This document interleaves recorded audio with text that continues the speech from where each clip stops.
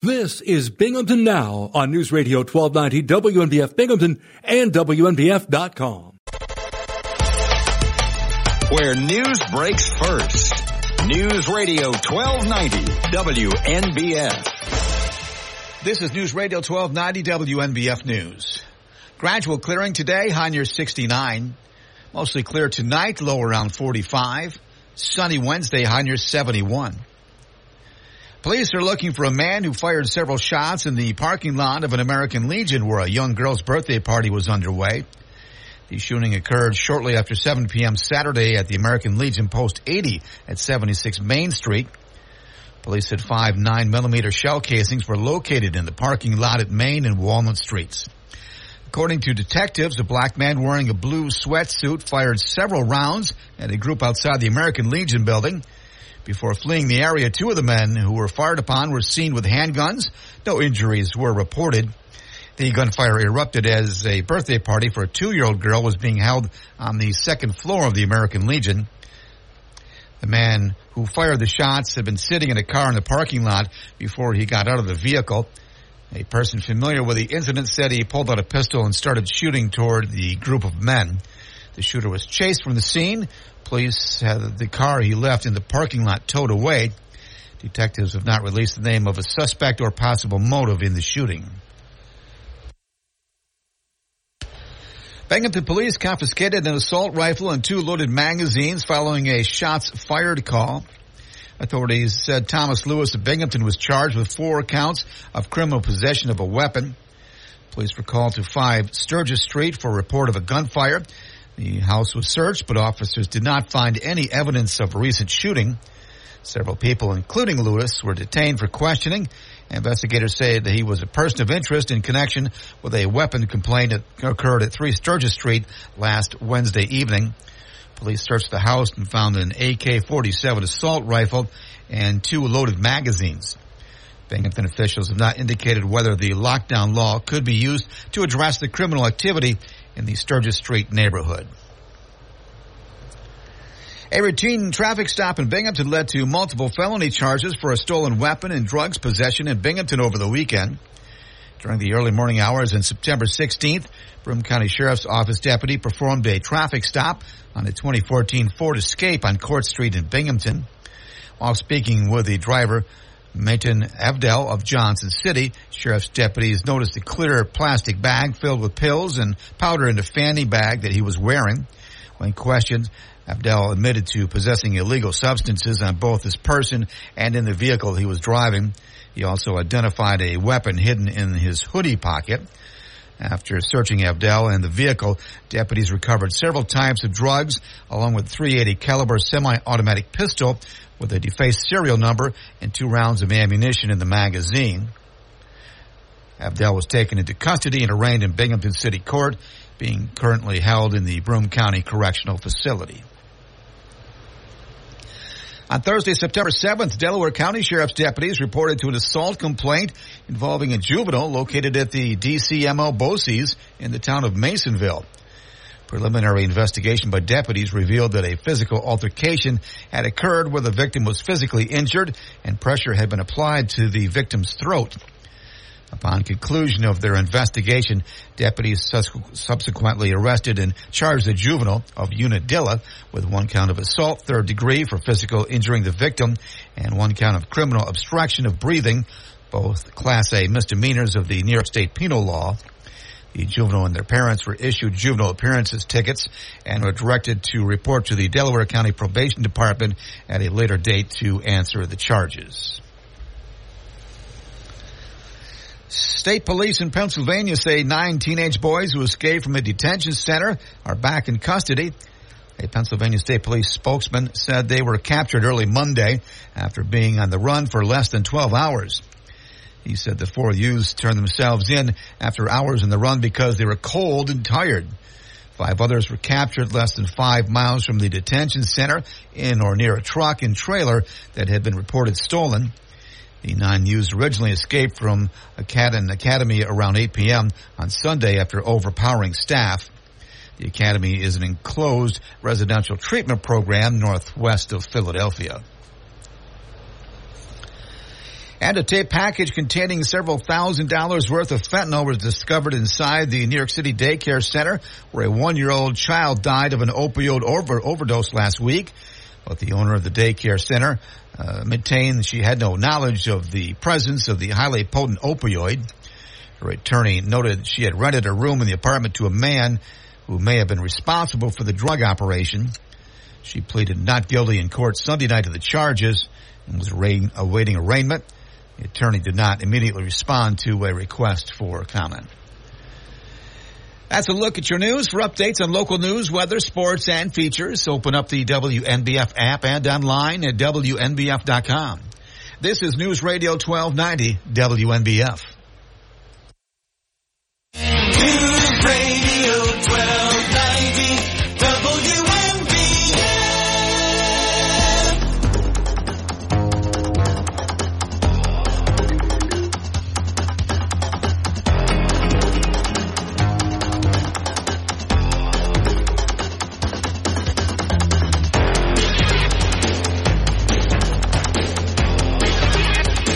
I'm Bob Joseph. This is Binghamton Now. Tuesday, September 19th, 2023.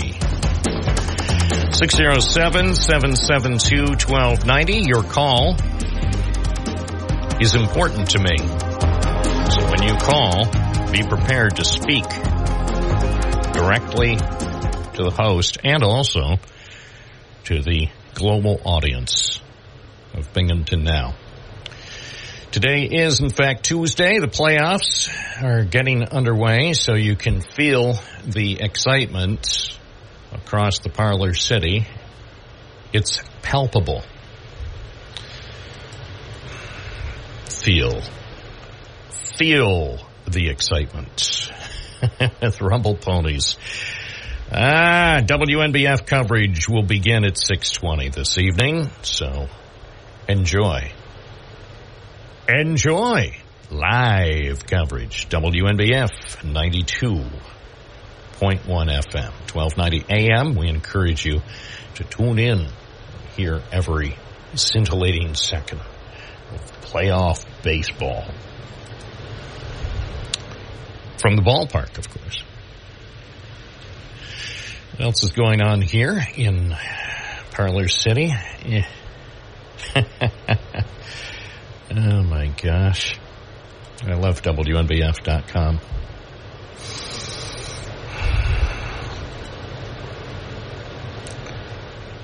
Fairly stunning story with gunfire that erupts outside a birthday party for a 2-year-old girl on Binghamton's west side. We have that story. You might want to examine the details. So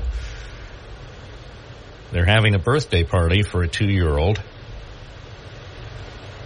And then outside, gunfire erupts.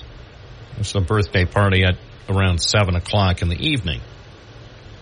So apparently there were about 10 kids and 10 adults at the birthday party. And from what I've been told, they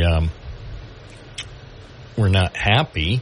Well, who could be happy? After they heard that there was trouble outside with the shots being fired, there was a lot of screaming and yelling inside among the people at the big birthday party. No arrests have been made, and we have the details at WNBF.com. It's just sad that something like that could happen in Binghamton.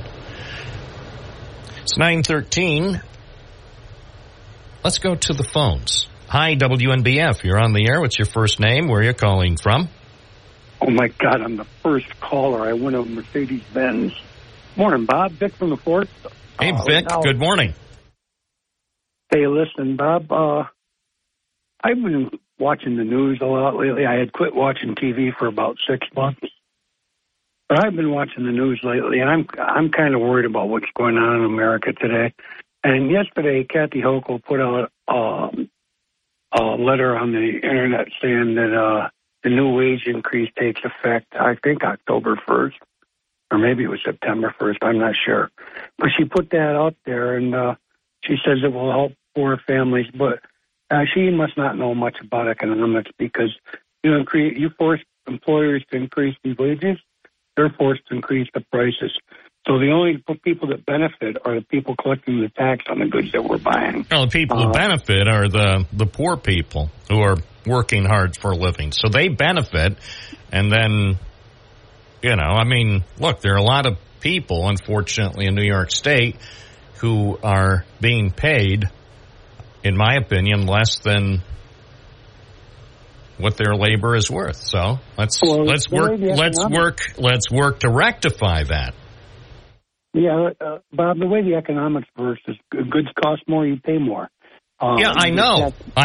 That's why, before long, there'll be a $10 Big Mac. There'll be, you'll be able to get a $5 Coke, not just at the ballpark, but you could get a $5 Coke at anywhere. I know. I'm not oblivious. I understand how it works. I also understand there are a lot of people who are not being treated right in our society. So let's try to treat some people a little bit better. Let's provide them with a certain amount of dignity. That brings me to the second part of my call. I watched on the news last night where people were giving speech. New Yorkers were giving speeches in the street about the influx of illegal immigrants. And they were talking about how their jobs are being taken, how their rights are being taken, how they're getting free health care, free homes, free food, and they're not contributing. They're just taking far different from the immigration that we had through Ellis Island. Those immigrants were looking to improve their lives and pay for their own rent, pay for their own property, pay for their own goods. The immigrants of today are looking for us to pay for them, and that's a huge problem in this country, Bob. We got to turn this immigration thing around. 2,500 people crossed the border in 2 hours yesterday. I don't know if you saw that in New Mexico, but we're not. And these aren't women and children. These are men of youth, men of youth. They can carry arms and they can revolutionize right here in America. They're already doing it in New York City. They're fighting for free stuff. They're fighting for free stuff, not for freedom, for free stuff. And I believe it was Ben Franklin who once said, once a population realizes how to bankrupt the government by free stuff, that government will fail. And I think we're seeing that today in great detail. Well, I feel optimistic. I'm sorry you feel so pessimistic about the great land of opportunity. Have you been in New York City? Have you been in New York City? Not lately. I have no need to go. I have everything I need right here in Parlor City. Yeah, but we're a small community that doesn't really make much difference, especially when we lost 11.4% of our population since 1995, I think it was. Christine Gillibrand said we lost over 80,000 manufacturing jobs in Bergen County since 1982. So, yeah, we used to be up there in population, Bob. We used to be over 100,000. No, Binghamton was never over 100,000. I'm talking Tri-Cities. Oh, okay, yeah, the market. Yeah. Well, the Binghamton market, as it was defined by national marketing agencies and advertisers, the market was the market was quite big, but then they took Susquehanna County out of our market. Well, we got a lot of work to do to make Binghamton livable, Bob. In my opinion, I know you think the place is great. Well, I don't disagree that we definitely could make a lot of improvements. I'm not saying Binghamton is anywhere near perfect, but I still think it's great. I'd like to, point out another small New York City that you think is a lot better than Binghamton. Oh, my point about making Binghamton great again is we need our elected officials to come on your show or on TV and speak about the state of the city and speak about what they believe will fix it and get support for those beliefs and not just do things out of their own mind, because one person does not run the city. the city should run itself, and a person is supposed to be a spokesperson for the people paying taxes in that city, for the people who care enough to vote for in this city. The people who don't vote, well, they need representation too. But the way things are going right now, Bob, our local government is corrupt. It's corrupt beyond recognition from what it was back in, let's say, Mayor Burns' day. It's bad. It's bad. I can't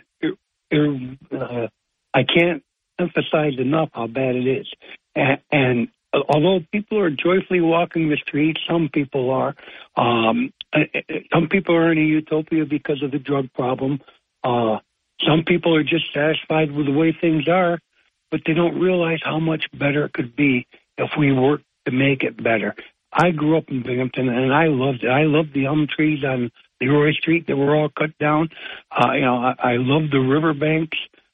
We have so much to offer here, but everybody's afraid to use what we have. Not everybody, but you go to the park, you find hypodermic needles on the ground, you find crack vials, you can even find crack.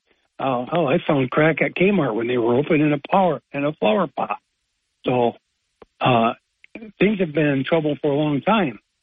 We've been in trouble for a long time. And Mayor David, Graham, he needs to come on this show. The chief of police needs to come on this show, or TV, or whatever. Remember when they used to have neighborhood watch meetings and stuff like that? We need to get back to that stuff. We need to clean our streets up. We need to make Binghamton attractive. That should be whoever's running next. That should be their campaign slogan.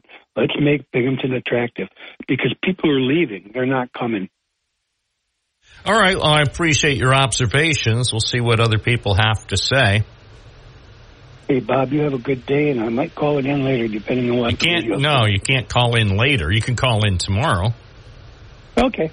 Yeah, I mean, by the way, that's not a rule. That's just, that's guidance. I mean, you could call in later, but my preference is that you wait till tomorrow. I mean, and again, it's not, there aren't many rules really on this program, but that's just general guidance, and I encourage people to consider doing that, one call per program, and then, and sometimes even one topic per call, and then save other topics for the next program. That way we get more variety and more voices. So that's what I'm striving for. But on the other hand, it's a free country, and you own a phone, so. Well, one last statement, and then I'm sure. done. We need to stay out of the rabbit hole. We need to climb up out of that rabbit hole. We do not need to elect Battisti to the district attorney's office. All right, and that's another thing, though. I mean, we know where you stand on the DA's race, so please try not every call to restate your position for the DA's race. I'm not saying that people can't express their opinions about this race or any other race, but I see a trend that some people are using their opportunity on this program to consistent. That's what I just did. Yeah, I know, but I'm also asking for people, once you've stated your position on any given race, start it, add new topicality, or you don't have to. I mean, I know what people want to do, but I'm not sure that's the best use of this program for people to constantly say, "Oh, I'm in favor of one person," or as you said in this case, you're not in favor of a particular person. So, just again, it's general guidance, and I think general guidance can be helpful. In my opinion. 607-772-1290. Remember, I'm just a facilitator. They have given me this opportunity. It's not just an opportunity, it is a privilege to be the designated host for the program. So if I express an opinion, I am certainly quick to admit it's just one opinion among billions on the planet. So, and some people take the opinions of a radio host the wrong way. Well, I can't believe they let him express his opinion. Well, sure. And call in with your opinion. If you wish. If you wish. And if you don't, you can keep listening. I'm not going to charge you to listen. WNBF, it's 9:24. Happy Tuesday with Bob Joseph, 92.1 FM, 1290 AM, and streaming at WNBF.com.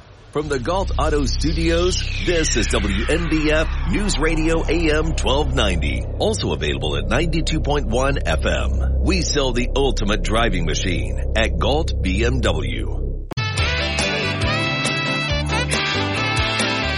News Radio 1290 WNBF. Bob Joseph. Sunny. Yesterday my life was filled with rain. Sunny, you smiled at me and really eased the pain. Now the dark days are done and the bright days are here. My sunny one shines so sincere. Sunny one so true, I love you. Went by the campus, sunny Binghamton campus in Vestal today. Waved Thank you for to all of the Binghamton Now fans at sunny Binghamton. Sunny, thank you for the love you. It's 9:28. Back to the phones. Good morning. You're on the air. What's your first name? Where are you calling from? Boy, oh boy, Bob, get ready because we are enjoying this beautiful sunny weather. But the old saying always rings true. Wait, who is We are this? going- Wait, who is this? It's Jetpack Jesse. All right, I know, but you have to identify yourself for the people who are listening around the globe. Well, okay. Well, And now they where know. are you calling from? The Howard Mansion. I mean, where? New York? Pennsylvania? It is high above historic Lake Street, right down the road from Fuddy Duddy. How do you like that? Again, you have to give the name of the town. Remember, I'm not the only one you're talking to. You're talking to potentially billions of people on the planet. Okay. It is the smallest and coolest village in the planet, last I knew. So when are you going to tell us where you're calling from? I mean, here we are 30 seconds into the call, and listeners who are just tuning in for the first time may not have any idea where you are. Oh, we go. Yo. Okay. That's the best I can do. Well, okay. At the start of every call, as a courtesy to our new listeners, we ask callers to give their first name and where they're calling from. That's all. I think it's a rather clever plan. Anyway, Jesse, what's on your mind? Well, I've always thought about that because I understand how certain people think and the things that are going on throughout this world. We have people that Attention business owners. We have other people that are optimistic, and then we have those that are realists. And I'm just like, don't worry about it. Just run with it. Life is actually not as bad as it may seem. Of course, things are going to change. They're going to get worse. They may get better. I mean, honestly, we don't actually know, but it's like, hey, just keep your head. Come on. It's really not as bad. I agree. All the nattering nabobs of negativism, they should go find something to cheer themselves up. Yeah. Oh, it's all bad, and I think it's going to get a lot worse. Well, yeah, with that attitude, I suppose it will get a lot worse. If you don't fix your attitude, well, what can I tell you? Attitude, I think, counts for about 90% of it. Oh, I couldn't believe that more. You know what? Every night I go to sleep, Bob, I sleep very well. And I'm fortunate and very lucky and blessed that I can wake up the next day and I'm not pushing up posies. So, hey, let's have a good time. That's what I say. Good times, great oldies. That's my motto. There you go. What's up with that techno music? I haven't heard nothing yet. Well, I don't plan to play techno music today. I don't plan on it. I didn't say you won't hear it, but okay. Well, anything with this program, what I've learned about this program from its inception, anything is pretty much possible. If you can play Pink Floyd backwards, you're going to hear a secret. And I forget what song that is. The one thing I can say without fear of contradiction, you will not hear Pink Floyd between now and noon at 92.1 FM and 1290 AM. So for people who are looking for Pink Floyd, go tune into the Hawk. Okie doke. All right. Well, you have a great day, Bob. Thanks, Jesse from Owego. Good morning. This is the Hawk Morning Show as we salute Pink Floyd. Salute Pink Floyd. 607-772-1290, WNBF, WNBF.com. News Radio 1290, WNBF.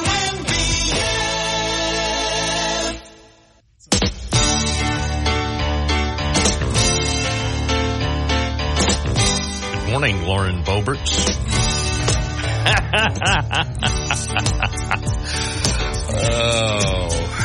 Our favorite and most notorious member of Congress.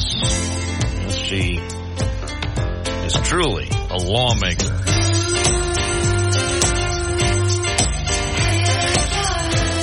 Back to the phones we go at 9:35. Beverly from the town of Dickinson, you're on the air. Yeah, I was wondering if they took the walk bridge down or when they're going to take it down because they've got it all blocked up. Yeah, I was hoping they'd reopen it. Huh? I was hoping they would reopen it. As the people at DOT, the transportation people, the DOT people, I thought DOT would reopen the pedestrian bridge. I don't know, Bob. They got two sets of fences up. They got one down near the old Front Street, and then they got one up in the middle. Well, apparently they don't want people on the bridge. I don't know. I was hoping they would reopen it, but the people at DOT won't reopen it. I don't know, but I don't know. I was hoping that they fix it up, but I don't know. No, I was talking to the guy at DOT, and they said they will not fix it. Under any circumstances. They will not fix the pedestrian bridge under any circumstance. They will tear that thing down.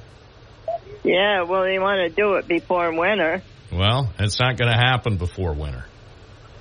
Yeah, because I was told before that they were taking bids on it, and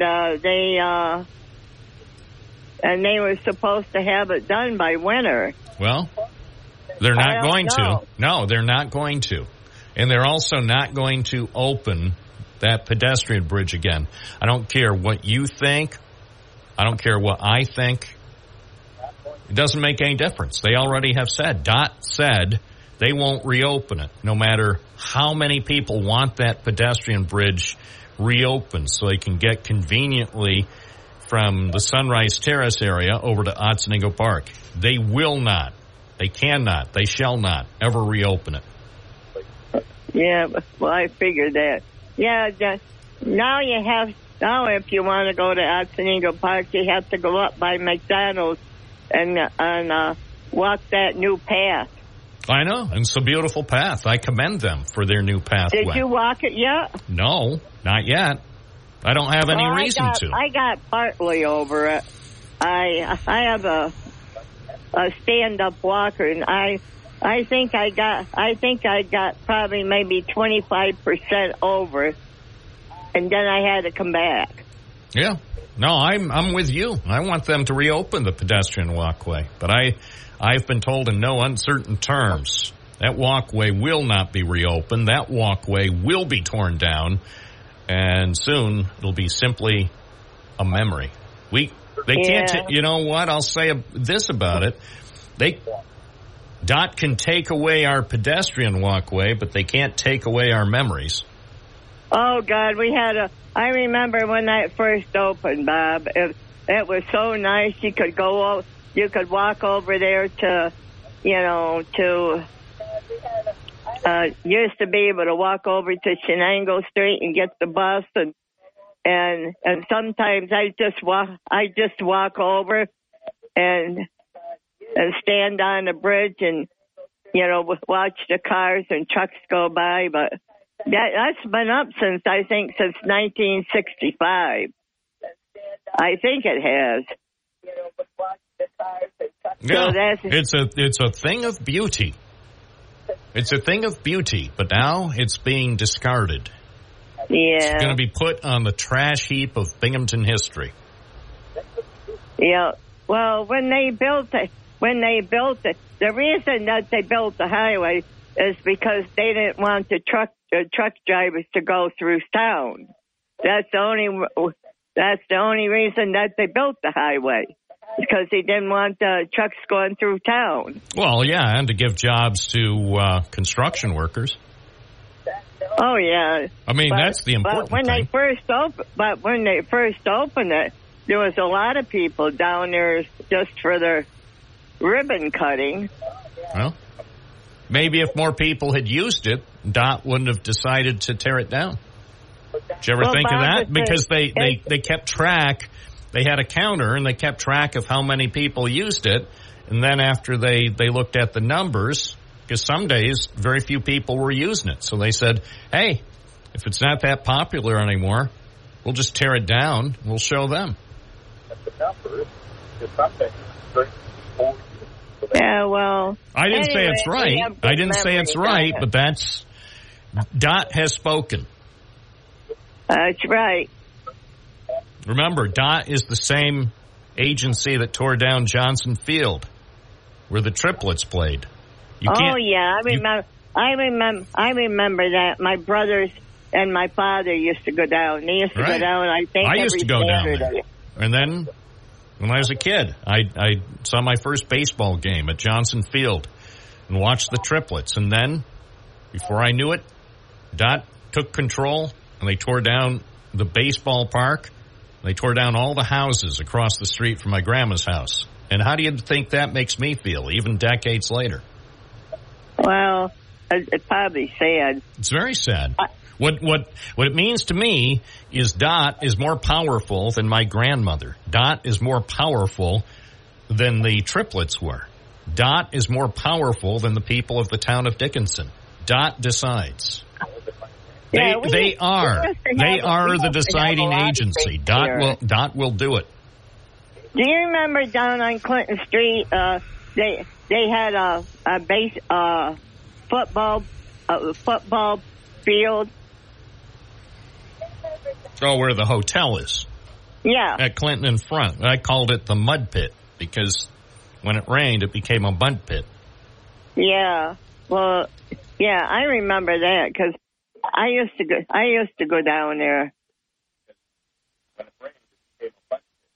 I think that's where Joe Namath played when he was playing for the Jets. I can't remember. Yeah. But I don't remember much about football, but I do seem to recall Joe Namath playing for the Jets. And that's where the Jets played, right there at the mud pit where the hotel is now. It's now it's a hotel that gives out the chocolate chip cookie to the good boys and girls. They get a chocolate chip cookie if they stay at that hotel. I was down there for a conference one time, and really? It's pretty nice in there. It's very nice. That's very nice. Thank you for your call. Yep. 9:42. This is Bob Joseph serving the public with a radio program. 607-772-1290. This is WNBF.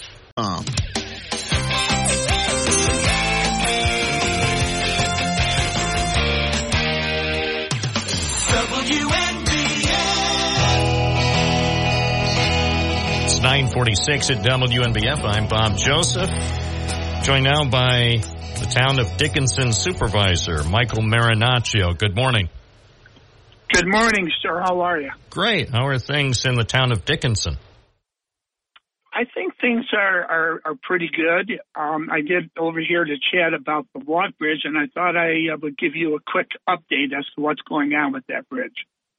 Yeah, I heard somebody say that they were going to take it down next spring, like next May. Is there any truth to that rumor? No truth to that rumor. The bridge was let out to a contractor, and the latest news information that I received is going to be coming down in a couple of weeks. That soon? It's going to, a lot of the work is going to be done at night, just like they did with the old Front Street Bridge that came down last season due to safety concerns on I-81 and traffic and so forth. So, yeah, it's going to be noisy in Sunrise Terrace for about a week or so, but it's going to go quick. So it should start in 2 weeks, maybe 3, and it'll be done before the end of this contract season. So it'll be done before the end of the year. Well, this is surprising. I had just it's breaking news. Well, it's breaking news. No, I'm glad. That's it's stuff like this. This is the reason I show up every day, because every once in a while we have breaking news live on the program, and I do appreciate when people call in with the latest information, because I've spoken with you, I've spoken with Scott Cook at the Department of Transportation, and some others, by the way, off the record, and I haven't talked to him lately, so yeah, the last guidance I had was that it might not happen maybe till next spring, but this is actually interesting. I look closely at all the plans. Have you ever looked closely at the DOT's plans for something that one might think is fairly simple and straightforward, such as removing a pedestrian walkway over I-81? I mean, there are dozens and dozens of pages for the contractor about, okay, this is where you put this sign, and this is where you put that sign, and this lane will be closed, and this is what happens. I mean, everything is spelled out. I was looking at the outline for this project. I'm going, wow, and here all I thought was they needed to call one of those demolition companies and point at it and say, hey, can you take that down? And the guy from the demo company would be like, sure, I'll send my guys over here tonight at 9 and we'll have it down by midnight. And it turns out there's a lot more to it, including, believe it or not, Mr. Marinaccio, including things like landscaping and even protecting birds and stuff, the potentially endangered species. It's all covered there in black and white. Oh, yeah. Well, it has to be, Bob, especially when we're dealing with highways and bridges. And there's traffic below. Let's not forget that bridge crosses an extremely busy highway, which is I-81, and thousands of cars pass through there every day. At night, of course, the traffic is a little less, and that's when the major parts of the demolition is going to take place. And they have to take every precautionary measure possible to protect us, to protect the environment. And I know, now this happened when they were demolishing Front Street. Even though people were pre-warned by DOT and by the town of Dickinson, it's going to be noisy because they're going to be jackhammering those support columns and so forth to take that bridge down. The walk bridge, of course, is not as big. It's not a big project as a Front Street Bridge was. So it'll go quicker. But it has to be done. That bridge was not salvageable, did not meet federal standards, and you don't need it anymore. And I think you and I talked about this on your show some time ago. The new Front Street Bridge, it's beautiful. It has a beautiful, very safe walking path, and people are using it quite a bit. So when did you find out that they had moved up the schedule for removal of the pedestrian walkway? Well, that date has always been in place as far as I know. I mean, months and months ago, I was told that the letting of the contract was going to be like late summer, and usually that takes over a month, so whoever the contractors are can look at all the specs and then award it. And then when they award it, they have to go over the specs one more time to make sure that all the precautionary measures are in place and that there's a clear understanding. So nothing has changed as far as I know. It's always been letting out late summer and demolishing it around October, November, and that still holds true today. All right. I'm looking at the bids. They actually got quite a few companies that submitted bids. I mean, quite a range, too. The lowest bid was $534,000, and then somebody from Buffalo said, we'll do it for $1.8 million. That's an interesting range of bids for the work. Yeah, that's amazing. And sometimes, I mean, I don't know who this company is from Buffalo. You know, I'm from Buffalo. I love them. But sometimes people just place bids way high, just to bid on a project, just to get information. I've seen that happen even in our town with certain bids. So yeah, that's fascinating. They do that. Yeah, it's a fascinating business. But, yeah, so you can tell Beverly, well, I'm sure Beverly is listening. Oh, she's listening. Yeah, she's listening. God bless her. And she's only, maybe 400 feet away from the bridge. So. That's true. That's the bottom line. She inevitably, while the demolition's underway, she and her neighbors will hear it there for a few nights while they're doing the work. Oh, but God. That's... They will, too. Yep. And I'm right down the street from them. I'm about 500 feet from that bridge. As they say, that's the price. It's the price of progress. It's like the guys... I shouldn't say the guys because that sounds sexist. It's like the people who are erecting the new parking garage here in downtown Binghamton, and they've been doing a lot of pile driving over the last week or two. Oh, yeah. Have you ever heard pile driving? Oh, yeah. Yeah. So you can just imagine how those people who are eating lunch over at the Found Cat Cafe, Lost Dog Cafe, you can imagine while they're sitting there about 100 yards away from the pile driving crews, but hey, that's the price of progress. That's the price of progress. I listened to pile driving for quite a few weeks when they were doing the pile driving for the new Front Street Bridge. Oh, by the way, speaking of the Front Street project, I have to commend. I don't know if the people at Department of Transportation listen to the program anymore, but I have to commend the work they did in terms of that design, the redesign along the Front Street corridor, along with those roundabouts. I have to tell you, and this is, I guess we could say this publicly, I have to say that is one of the most successful projects I've seen in Broome County over the last decade, because with those roundabouts, both at Front and Old Front Street, and also with the interchange for 81, I can't believe how much easier and how much less irritating my drive is when I'm going up through the town of Dickinson, or say the other day I was going up to take a look at the new dog park in the town of Shenango. It's a dream come true. It is, and everything that they planned came out pretty well. We had some input about the bridge, when we learned about it. We actually maintained the landscaping on both those, on both those circles. But yeah, it's been a major improvement. There's, every occasion there's a mishap, people that maybe still don't understand or get confused, but I'd say 99.9% works beautifully. Yeah, well, for me, I don't know. It looks almost too simple, but then again, there are some people where the concept, they haven't gotten a full understanding of the concept yet. But I trust within the next few years, everybody will start to navigate that with precision, because I think it's beautiful. Also, I know not everyone listening is an environmentalist, but still, think of how much fuel is being saved by, say, the elimination of the traffic signals there at the busy intersection.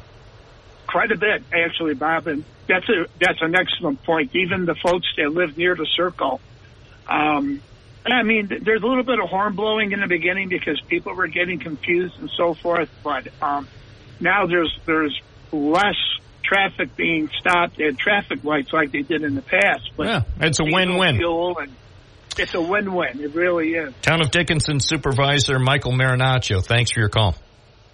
You're very welcome. Take care. Thank you. It's 9:56. This is Bob Joseph on WNBF. Where news breaks first. News Radio 1290 WNBF. This is News Radio 1290 WNBF News. Gradual clearing today, high near 69. Mostly clear tonight, low around 45. Sunny Wednesday, high near 71. Police are looking for a man who fired several shots in the parking lot of an American Legion where a young girl's birthday party was underway. The shooting occurred shortly after 7 p.m. Saturday at the American Legion Post 80 at 76 Main Street.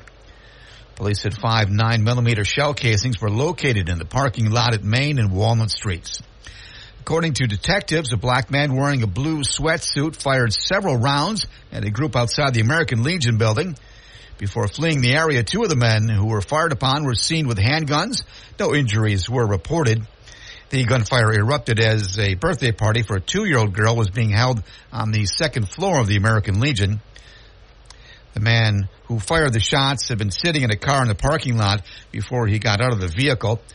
A person familiar with the incident said he pulled out a pistol and started shooting toward the group of men. The shooter was chased from the scene. Police had the car he left in the parking lot towed away. Detectives have not released the name of a suspect or possible motive in the shooting. Binghamton police confiscated an assault rifle and 2 loaded magazines following a shots fired call. Authorities said Thomas Lewis of Binghamton was charged with 4 counts of criminal possession of a weapon. Police were called to 5 Sturgis Street for a report of a gunfire. The house was searched, but officers did not find any evidence of recent shooting. Several people, including Lewis, were detained for questioning.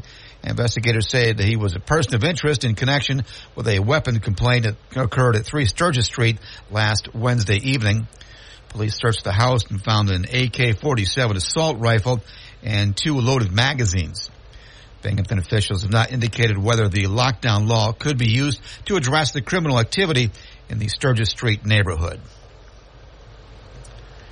A routine traffic stop in Binghamton led to multiple felony charges for a stolen weapon and drugs possession in Binghamton over the weekend. During the early morning hours on September 16th, Broome County Sheriff's Office deputy performed a traffic stop on a 2014 Ford Escape on Court Street in Binghamton.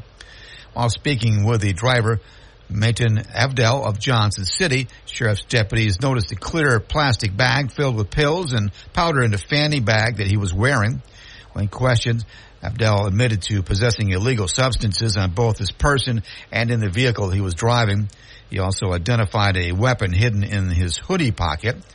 After searching Abdel and the vehicle, deputies recovered several types of drugs, along with .380 caliber semi-automatic pistol with a defaced serial number and 2 rounds of ammunition in the magazine. Abdel was taken into custody and arraigned in Binghamton City Court, being currently held in the Broome County Correctional Facility. On Thursday, September 7th, Delaware County Sheriff's deputies reported to an assault complaint involving a juvenile located at the DCMO Bosse's in the town of Masonville. Preliminary investigation by deputies revealed that a physical altercation had occurred where the victim was physically injured and pressure had been applied to the victim's throat. Upon conclusion of their investigation, deputies subsequently arrested and charged the juvenile of Unadilla with 1 count of assault, 3rd degree for physical injuring the victim, and 1 count of criminal obstruction of breathing, both Class A misdemeanors of the New York State Penal Law. The juvenile and their parents were issued juvenile appearances tickets and were directed to report to the Delaware County Probation Department at a later date to answer the charges. State police in Pennsylvania say 9 teenage boys who escaped from a detention center are back in custody. A Pennsylvania State Police spokesman said they were captured early Monday after being on the run for less than 12 hours. He said the 4 youths turned themselves in after hours on the run because they were cold and tired. 5 others were captured less than 5 miles from the detention center in or near a truck and trailer that had been reported stolen. The 9 youths originally escaped from an academy around 8 p.m. on Sunday after overpowering staff. The academy is an enclosed residential treatment program northwest of Philadelphia. And a tape package containing several $1,000s worth of fentanyl was discovered inside the New York City daycare center where a 1-year-old child died of an opioid overdose last week. But the owner of the daycare center maintained she had no knowledge of the presence of the highly potent opioid. Her attorney noted she had rented a room in the apartment to a man who may have been responsible for the drug operation. She pleaded not guilty in court Sunday night to the charges and was awaiting arraignment. The attorney did not immediately respond to a request for comment. That's a look at your news. For updates on local news, weather, sports, and features, open up the WNBF app and online at WNBF.com. This is News Radio 1290 WNBF.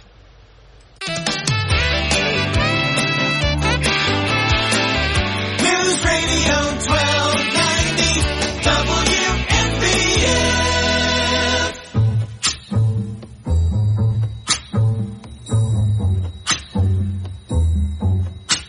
News Radio, WNBF, WNBF.com. I'm Bob Joseph on your Tuesday morning.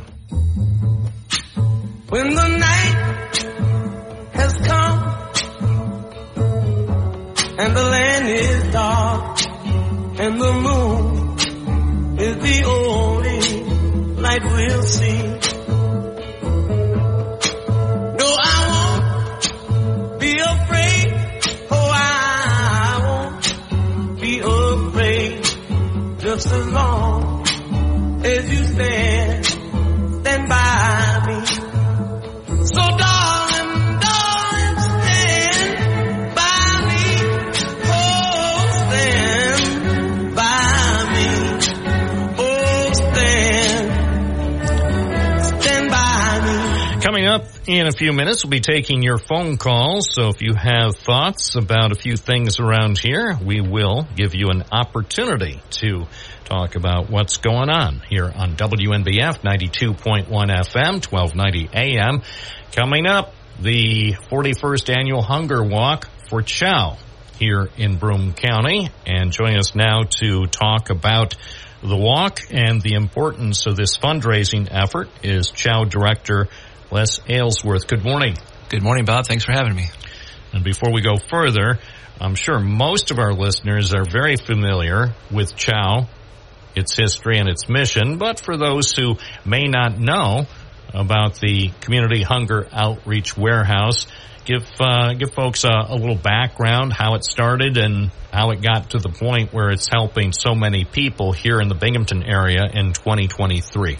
Yeah, surely.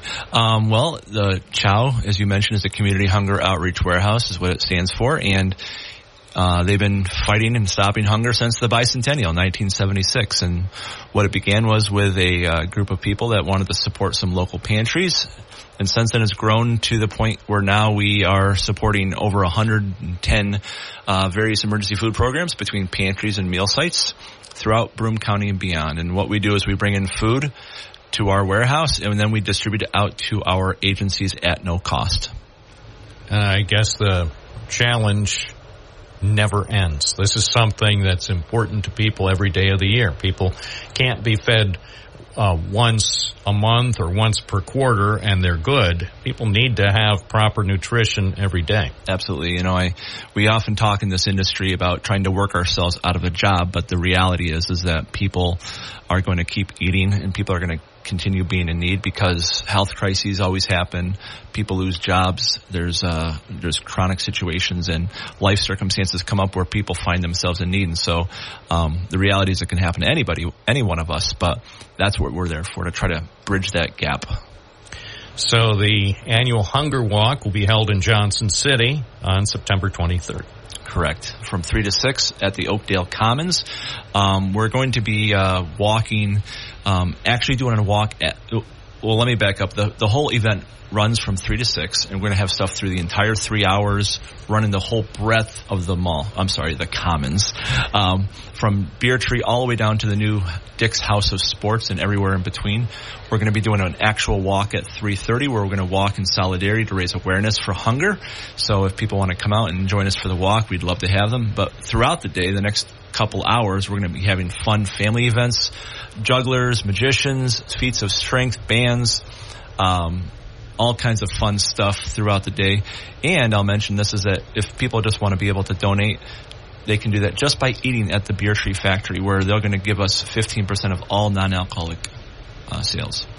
And people are able to just stop over on Saturday. They don't have to register in advance for this walk. That is correct. There's no registration necessary. We'd love for people just to show up. I mean, if they want to bring a donation, they can meet us up at the Lord's Wellness Center end of the mall. That's where we'll be doing that. But there will be opportunities throughout the whole length if people, get involved and see something they want to give a little bit to. There will be opportunities throughout. Why is the Hunger Walk so important here 4 decades later after it first began? Well, it's our primary fundraiser of the year.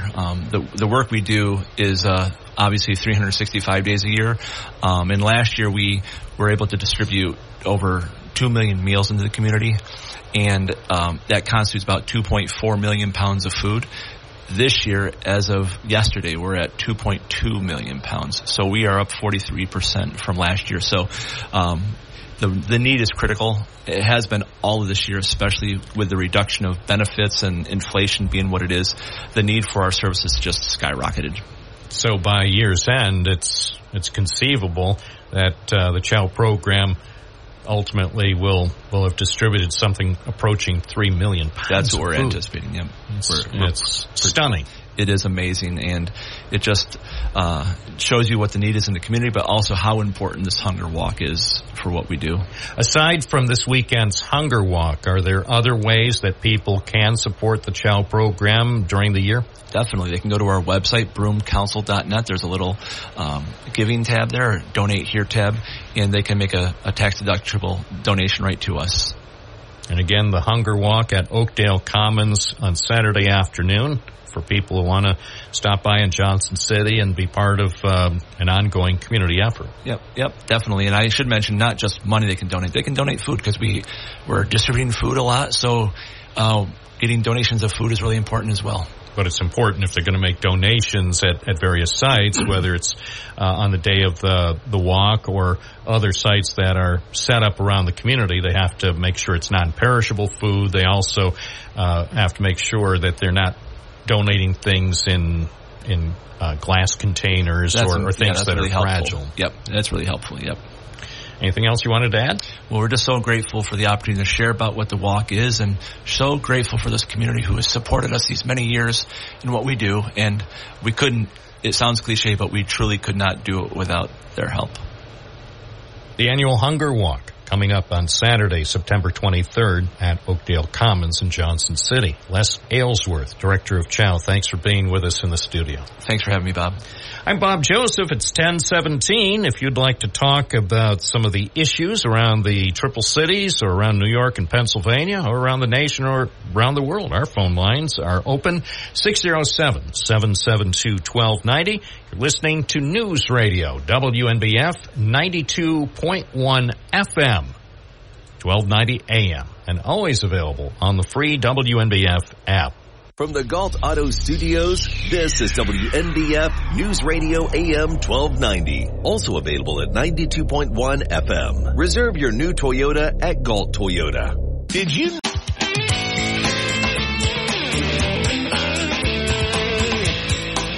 1290 WNBF.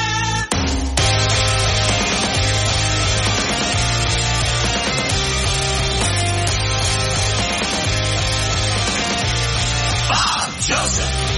No, sir. Well, I don't want to be the blame, not anymore. It's your turn. So take a seat, we're settling the final score. And why do we like to hurt so much? I can't decide.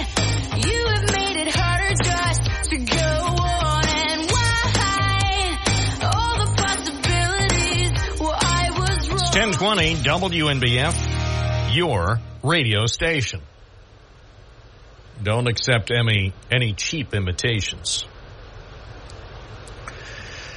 On WNBF.com, a great source for local news. WNBF.com has a story and some pictures and, of course, some video from the scene on the north side on Sturgis Street. They now tell us an AK-47 assault rifle was seized as part of the investigation. As we reported Friday afternoon, the cops had to respond again to Sturgis Street. That's been the source of more than a few problems lately. And they wound up having conversations with some residents and some people who were in the area. So they showed up because someone reported hearing a gunfire. She said she heard a shot. When the police went over there to look, they did not find any evidence of a shooting Friday afternoon, but, and again, who knows? Who knows? They did have an opportunity to speak with several people. Several people were detained for a Q&A, an interview. And, of course, the police had a few questions. Ultimately, they found a guy who was described as a person of interest in connection with an episode that happened at Sturgis Street last Wednesday. So this has been an issue on Sturgis Street for months. And as we noted in our updated story, which mentioned the charges for the guy who evidently had an AK-47 assault rifle on Sturgis Street, that guy faces 4 counts of criminal possession of a weapon. But looking back earlier this year in February, a 22-year-old man was shot in the chest at 5 Sturgis Street. And then eventually, several weeks later, police were able to find a suspect, a 28-year-old Binghamton man, hanging out on North McKinley Avenue in Endwell, and he was charged with attempted murder. So at this point, Binghamton officials haven't indicated whether the city's lockdown law could be used to address the criminal activity in that Sturgis Street neighborhood. So if you want to see a little bit more of what transpired on Friday on the north side, see our story at WNBF.com. As I mentioned earlier, we also have details about the gunfire erupting outside a birthday party for a 2-year-old girl. So I've been to a lot of birthday parties over the years, including some for young children, and I I've never heard gunfire at anybody's birthday party. So I don't know. I guess the times they are a-changing. And that's another case where I find this somewhat ironic. The gunfire that happened on Main Street, Main near Walnut, on Saturday happened exactly 5 years to the day after a 27-year-old man was killed in a drive-by shooting near that spot. So that happened on September 16th, 2018, and then the gunfire that happened over the weekend also was September 16th, 2023. So 5 years apart. It just seems to be a strange situation there. That's Main and Walnut, so be careful. I guess the guy who did the shooting, he got out of his nice, I think it was a black car, a nice, beautiful, late model black car, and so he fired off some shots, I'm told, and then after he fired off the shots, some of the people in a group that he was shooting toward, they decided that they would chase him. And apparently a couple of them had guns. So they chased him away. He was scampering off on Walnut Street, going to North Street, and he left his car there. So he'll have to go to the police now. This is an awkward situation. Say, you show up to some place on a Saturday night and you wind up firing off some shots at some people for whatever reason. Again, we don't know. We don't know what the reason is. And then they start chasing you, and then you've left your nice car behind, and then the police, as part of the investigation, tow your car away. So now you have to go to impound. You have to call the police and say, oh, hi, I understand you towed my car from the parking lot at Main and Walnut. Can I have my car back? I'm not sure how you can get your car back without having to answer a few questions. So this might be one of those cases that could be fairly simple to resolve. I mean, at least as far as, I'm sure they know who the guy is. I assume, unless he was maybe he borrowed a car from work. Coulda. I don't know. Anyway, if you have information about that shooting, by all means, send me a note, bob@WNBF.com, and we'll look into it. By the way, the other thing, too, that I should stress, how important these days that news tips are. Because that's the only way the news gets out. And the news doesn't write itself. And I know a lot of things about what goes on around here, but I don't know everything. So if you see something, such as that case over on Main Street, if you see like you're driving around, I don't care where, if you see any location where more than 3 law enforcement vehicles are gathered, it's incumbent on you. The most important thing you can do is send a note to bob@WNBF.com, and then I'll stop by and try to find out what exactly is going on. That's how the news is made. bob@WNBF.com. It's 10:28. Today is Tuesday. As we look forward to the arrival of autumn. Where has the summer gone? I think we ask that question almost every year. Where has the summer gone? It goes by so quickly. Listening to News Radio, WNBF 92.1 FM, 1290 AM, and streaming at WNBF.com.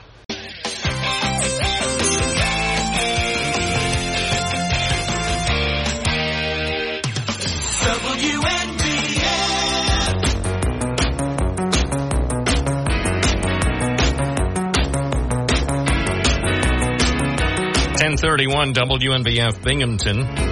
I'm Bob Joseph.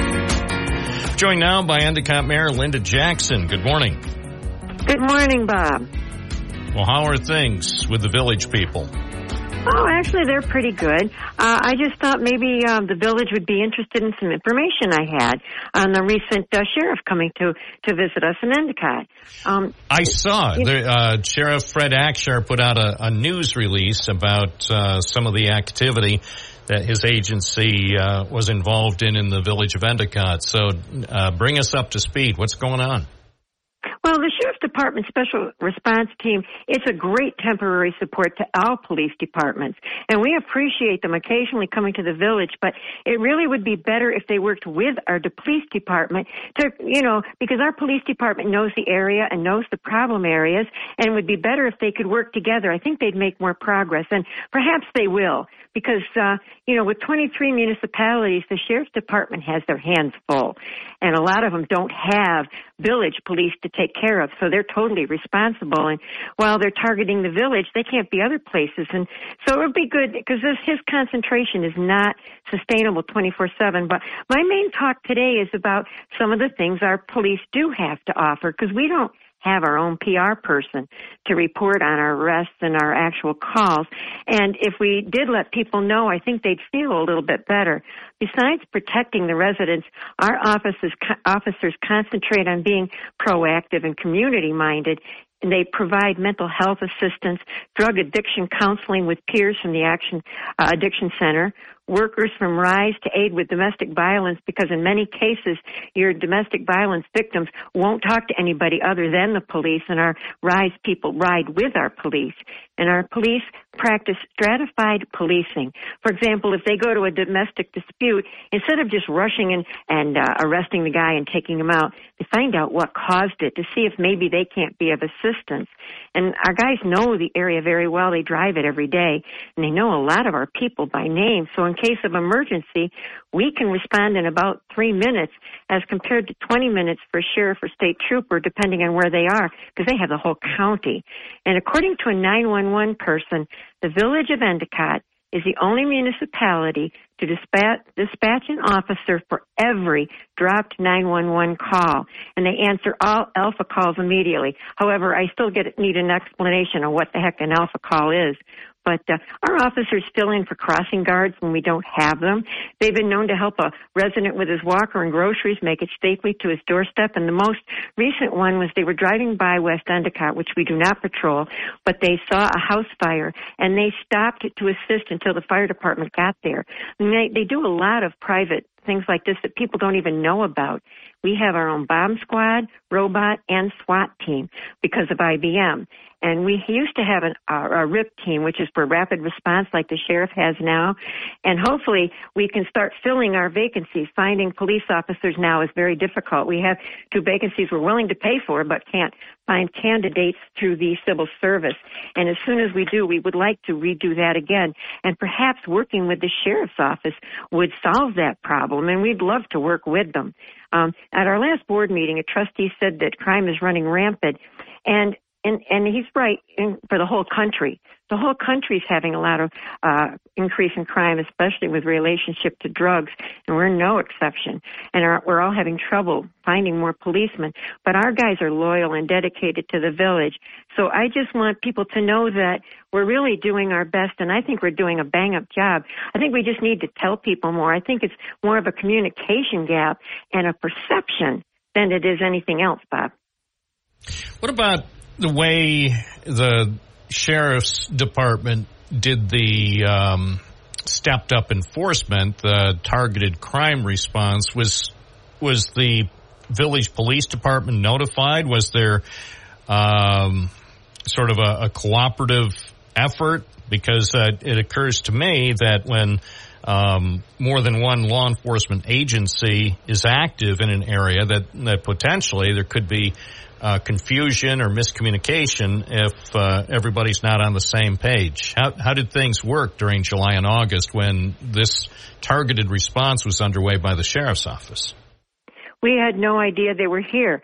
The board didn't know, I didn't know, but more importantly, my police didn't know. He didn't talk to them at all.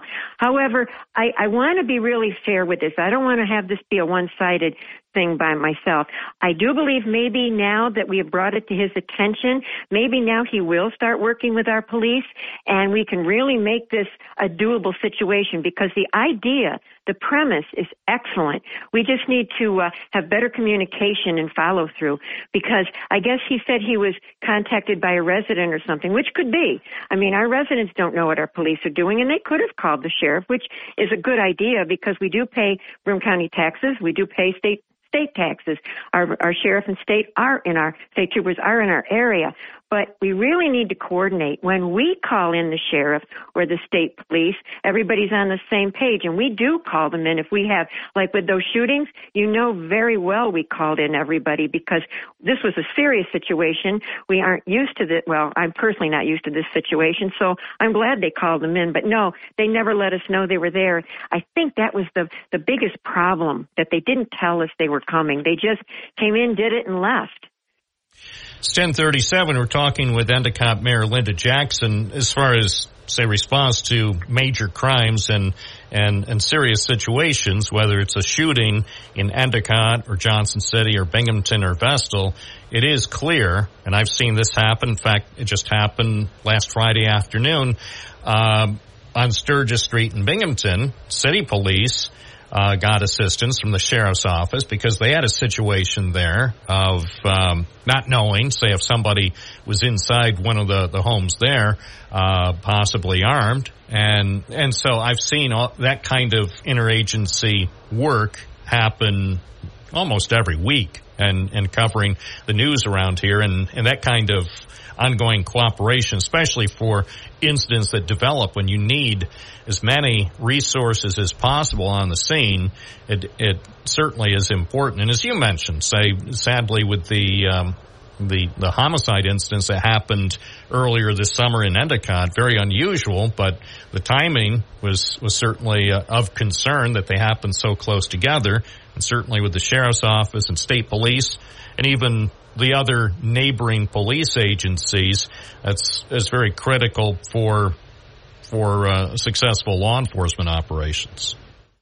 Yeah, for that second one, our police officer was there within 1 minute. He heard the shot. And so our guys were always there first, but we also go to other agencies. We go to the state police and we go to the sheriff. We also go to Vestal and Johnson City. And a Vestal person was telling me the other day that they had an incident in the Four Corners, and our guys were there first. They happened to be close. It's municipal aid. We all help each other, and we went over there. And I'm sure there's time when Vestal hurried up to get to our area when we need it. So we work with the state police, the sheriff, and all the other agencies. It's just the way it should be. Everybody should work together.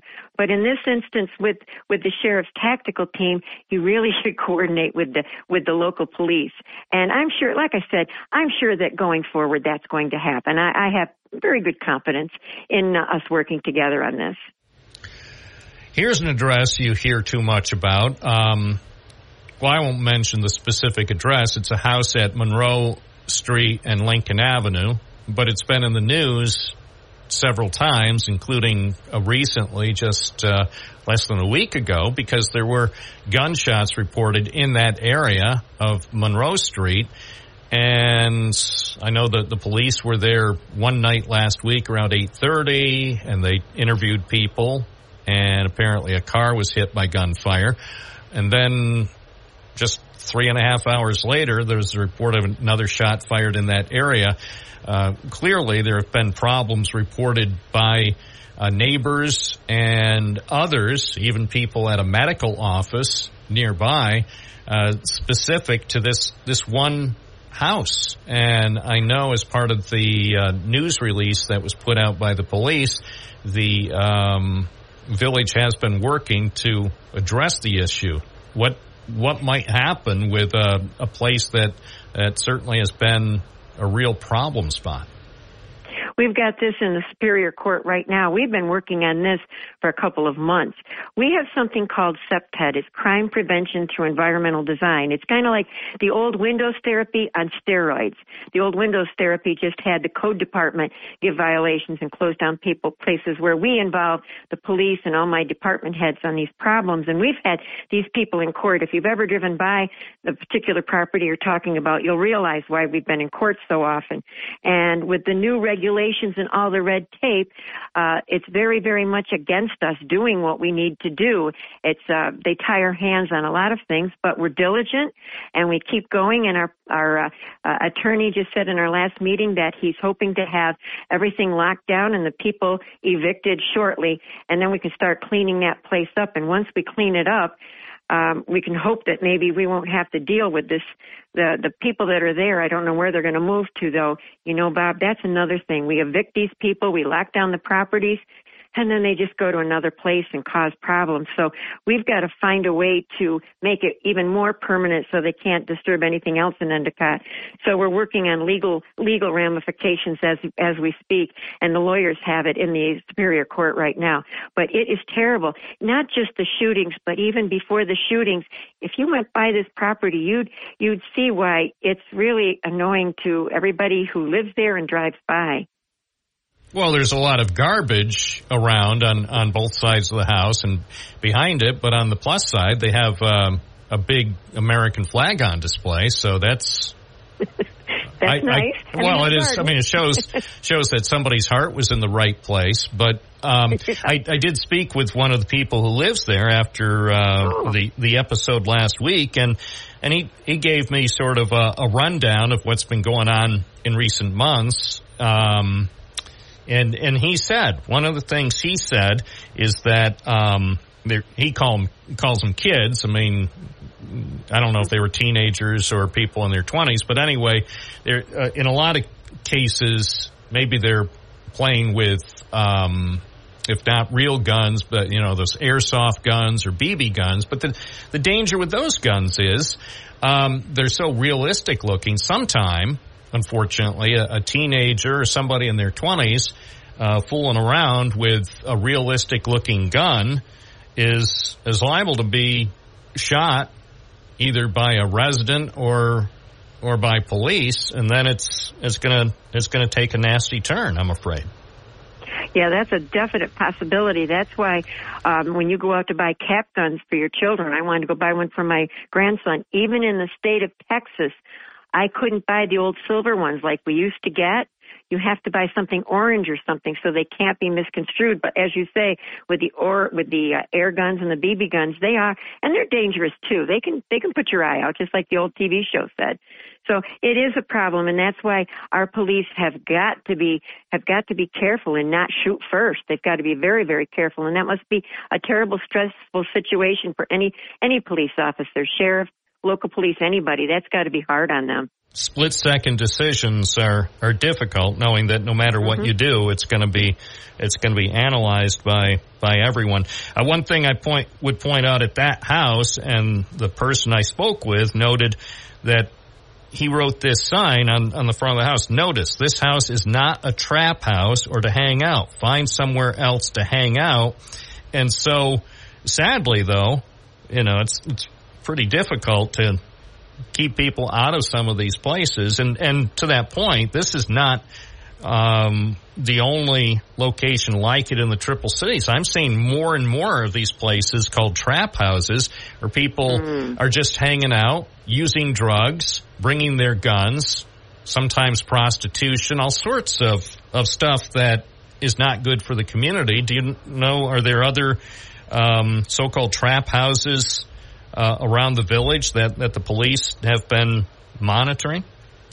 Mainly, we're going after the illegal sales of the marijuana, the sticker stores. We've got about 4 of them being closed down. I haven't heard about trap houses in the village, but there might be. The police would know better than I would about that. But that's a very different thing. The Fourth Amendment prevents us from going into places without real justable cause and a court order to look for drugs and guns. You can't just walk into somebody's house unless you've got a darn good reason. And that's very, very hard to prove in court because we've got so many amendments protecting people's rights. And I'm not against people's rights, so it's a sticky situation, but I don't know of any trap houses. But as I say, I could ask the police and get back to you on that just out of curiosity. All right. I think I've seen a couple, but I'm no expert. Right. Now, while we have a couple of minutes, I know people have been wondering about the status of the demolition of the abandoned, they're not technically abandoned, but they're unused IBM buildings to the east of McKinley Avenue. Those buildings, I believe there are 5 buildings that haven't been used for several years, are going to be demolished. What's the status of the planned demolition? I was lucky enough to run into the vice president of Phoenix on Saturday, and I did get an update. He said his people are in there now, people he's hired. They're taking apart the plumbing and all the other utilities, and they're getting the place ready. I guess they have to be prepared for the asbestos. So they're inside working now, taking care of the inside, and they should be ready for demolition. I'm hoping by the end of October at the very latest. That's what his plans are at this point. So maybe we'll see them down before the end of the year. I think it's going to take like 6 months for them to all come down, though. I was talking to Gore Construction, who are going to do the demolition, and they said they have to be very, very careful because they don't want any of the asbestos to get out into the air, and we don't know what else might be there. There could be mold. I mean, those buildings have been closed a long time. So they have to be extremely careful about airborne problems in the area. So it might take 6 months to be on the safe side, but the landfill, Broome County landfill, is prepared to take the asbestos. That's where it has to go. They have a special place for it. So they're putting in all the concerns for us. We don't want any contamination in the village. We've had enough. What will it mean once those buildings are gone and that section along North Street between McKinley Avenue and Hayes Avenue is all vacant and potentially, as they say, potentially shovel-ready for future projects? What would that mean for Endicott and also for the town of Union, because the section of land where the forging works used to be actually is just outside the village? Well, actually, it's right up to Hayes Avenue. The forge is still in the village. Oh, that's right. And I forgot. The village line is very close there. It's interesting the way that kind of meanders over there. Well, the plan is this, Bob. We're going to make it shovel-ready, and then we're hoping Imperium or a company like that. Imperium is going after grants to expand, although right now they're talking about expanding in the buildings behind where they are now. But we're hoping that they would expand to that, and then where the forging is, we would like to make that into a parking lot. I don't know who owns it. I've come up with a bunch of ideas. Even Huron hasn't answered me if they own it or not. But I was told that we were going to be given, the village was going to be given the property to make into a park or a parking lot, and it would be in our best interest to let Phoenix take it over and use it for parking and have their whole area all the way from McKinley Avenue all the way to that forging works in manufacturing business, make it all into a business, because once the business the facility is built and there's tenants in there, we can finally go back to the assessor and ask to have that property reassessed. That means a lot of difference for the village, for the school, and for the town of Union in the way of taxes. We need to get back to where we were when IBM was there. And the good part about this is we've got a lot of different tenants in Phoenix, so it's not like IBM left and that emptied all the buildings.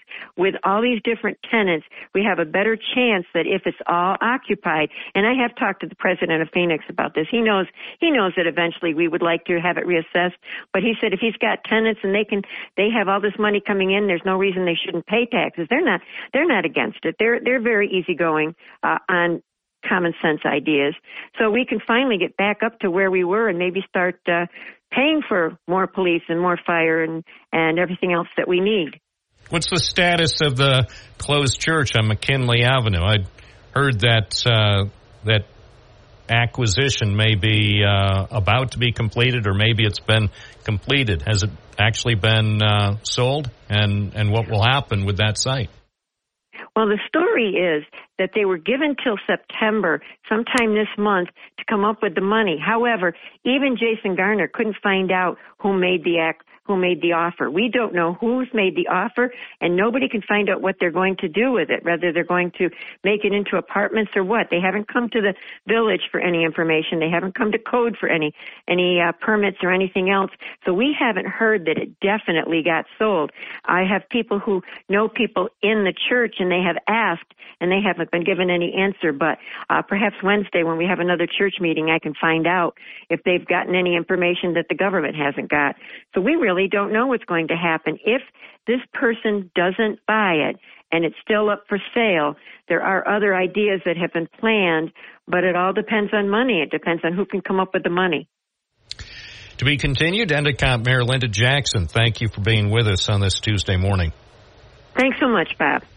10:52, live and local. Bob Joseph with a few questions, getting a few answers for you every day on WNBF.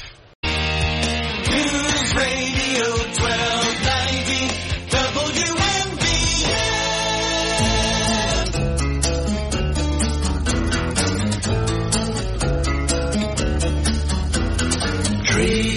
Trees swaying in the summer breeze, showing off their silver leaves as we walked by.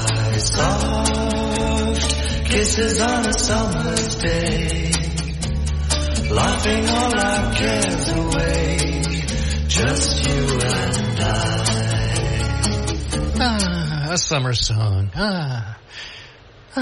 Summer forecast, mostly sunny today, 69, clear tonight, 45, sunny tomorrow, 71, and Thursday, sunny, 72. Bob Joseph with you on WNBF. Did I mention there's a baseball playoff game tonight? Yeah, Rumble Ponies live here on WNBF, coverage beginning at 6:20. Enjoy. This is News Radio 1290 AM, WNBF Binghamton. Now on 92.1 FM, W221 EJ Binghamton, a Town Square media station. Where news breaks first. News Radio 1290 WNBF. This is News Radio 1290 WNBF News.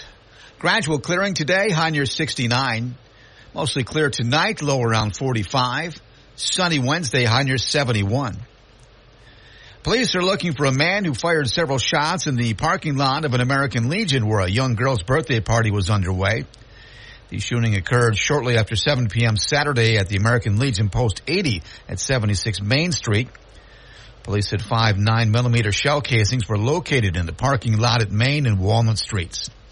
According to detectives, a black man wearing a blue sweatsuit fired several rounds at a group outside the American Legion building. Before fleeing the area, 2 of the men who were fired upon were seen with handguns. No injuries were reported. The gunfire erupted as a birthday party for a 2-year-old girl was being held on the 2nd floor of the American Legion. The man who fired the shots had been sitting in a car in the parking lot before he got out of the vehicle. A person familiar with the incident said he pulled out a pistol and started shooting toward the group of men. The shooter was chased from the scene. Police had the car he left in the parking lot towed away. Detectives have not released the name of a suspect or possible motive in the shooting. Binghamton police confiscated an assault rifle and 2 loaded magazines following a shots fired call. Authorities said Thomas Lewis of Binghamton was charged with 4 counts of criminal possession of a weapon. Police were called to 5 Sturgis Street for a report of a gunfire. The house was searched, but officers did not find any evidence of recent shooting. Several people, including Lewis, were detained for questioning. Investigators say that he was a person of interest in connection with a weapon complaint that occurred at 3 Sturgis Street last Wednesday evening. Police searched the house and found an AK-47 assault rifle and 2 loaded magazines. Binghamton officials have not indicated whether the lockdown law could be used to address the criminal activity in the Sturgis Street neighborhood. A routine traffic stop in Binghamton led to multiple felony charges for a stolen weapon and drugs possession in Binghamton over the weekend. During the early morning hours on September 16th, Broome County Sheriff's Office deputy performed a traffic stop on a 2014 Ford Escape on Court Street in Binghamton. While speaking with the driver, Mayton Avdel of Johnson City, sheriff's deputies noticed a clear plastic bag filled with pills and powder in a fanny bag that he was wearing. When questioned, Abdel admitted to possessing illegal substances on both his person and in the vehicle he was driving. He also identified a weapon hidden in his hoodie pocket. After searching Abdel and the vehicle, deputies recovered several types of drugs, along with .380 caliber semi-automatic pistol with a defaced serial number and 2 rounds of ammunition in the magazine. Abdel was taken into custody and arraigned in Binghamton City Court, being currently held in the Broome County Correctional Facility. On Thursday, September 7th, Delaware County Sheriff's deputies reported to an assault complaint involving a juvenile located at the DCMO Bosse's in the town of Masonville. Preliminary investigation by deputies revealed that a physical altercation had occurred where the victim was physically injured and pressure had been applied to the victim's throat. Upon conclusion of their investigation, deputies subsequently arrested and charged the juvenile of Unadilla with 1 count of assault, 3rd degree for physical injuring the victim, and 1 count of criminal obstruction of breathing, both Class A misdemeanors of the New York State Penal Law. The juvenile and their parents were issued juvenile appearances tickets and were directed to report to the Delaware County Probation Department at a later date to answer the charges. State police in Pennsylvania say 9 teenage boys who escaped from a detention center are back in custody. A Pennsylvania State Police spokesman said they were captured early Monday after being on the run for less than 12 hours. He said the 4 youths turned themselves in after hours on the run because they were cold and tired. 5 others were captured less than 5 miles from the detention center in or near a truck and trailer that had been reported stolen. The 9 youths originally escaped from an academy around 8 p.m. on Sunday after overpowering staff. The academy is an enclosed residential treatment program northwest of Philadelphia.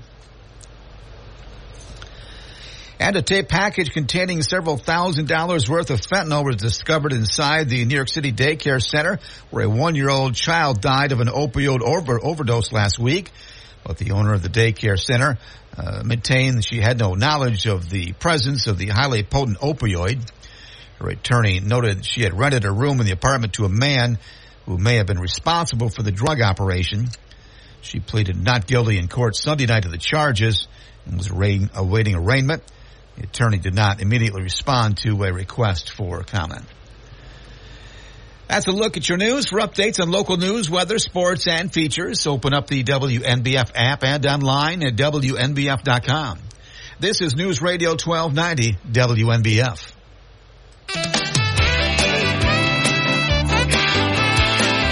News Radio 1290 WNBF. And away we go. Another big hour with Bob Joseph, Binghamton Now. Phone calls will be accepted at 607-772-1290. Do you have what it takes to put those 10 digits together in the right sequence so you can speak on the air? Go ahead. Try it. You'll like it.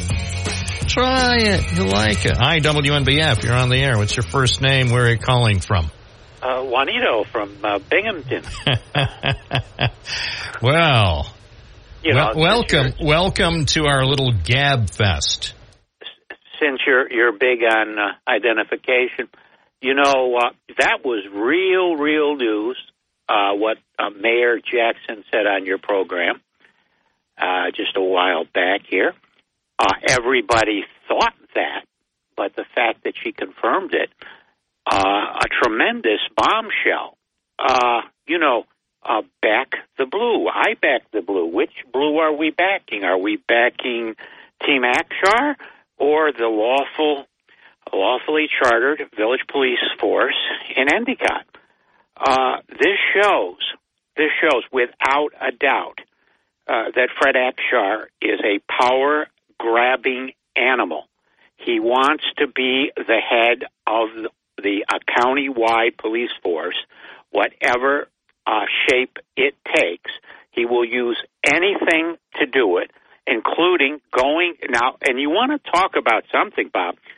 Look at this RFK thing with this guy with a U.S. Marshal's badge and 2 pistols.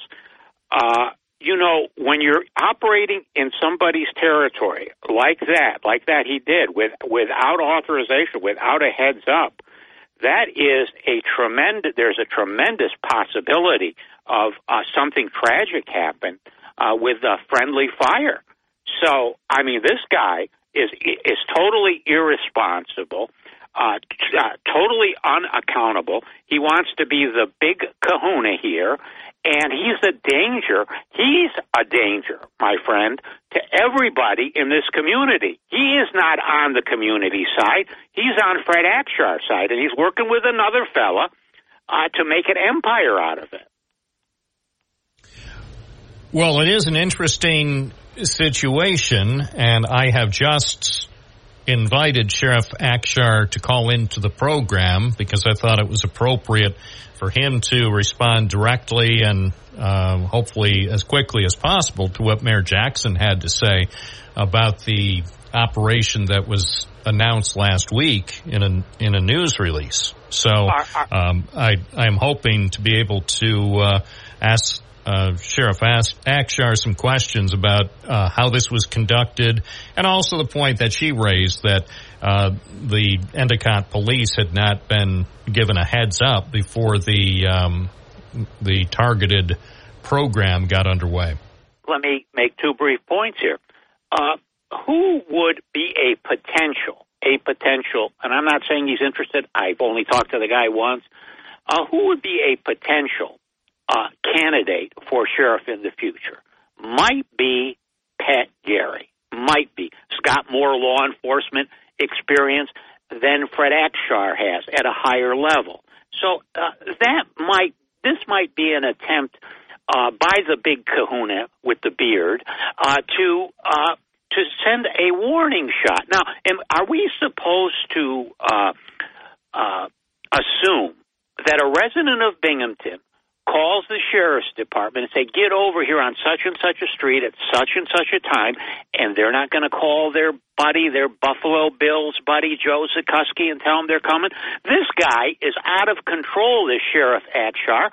He's a big kahuna with a beard, and he better cool his jets, because I'll tell you something, this has serious ramifications for every individual department. He wants to create a resource officer operation that would be the second largest police department in the area, in addition to his thing. So he better stick to his own knitting and worry about all the drugs coming into the jail and worry about everything else, and leave the taxpayers and the village officials, keep them informed of what he's doing, because he is a danger to this community, Bob.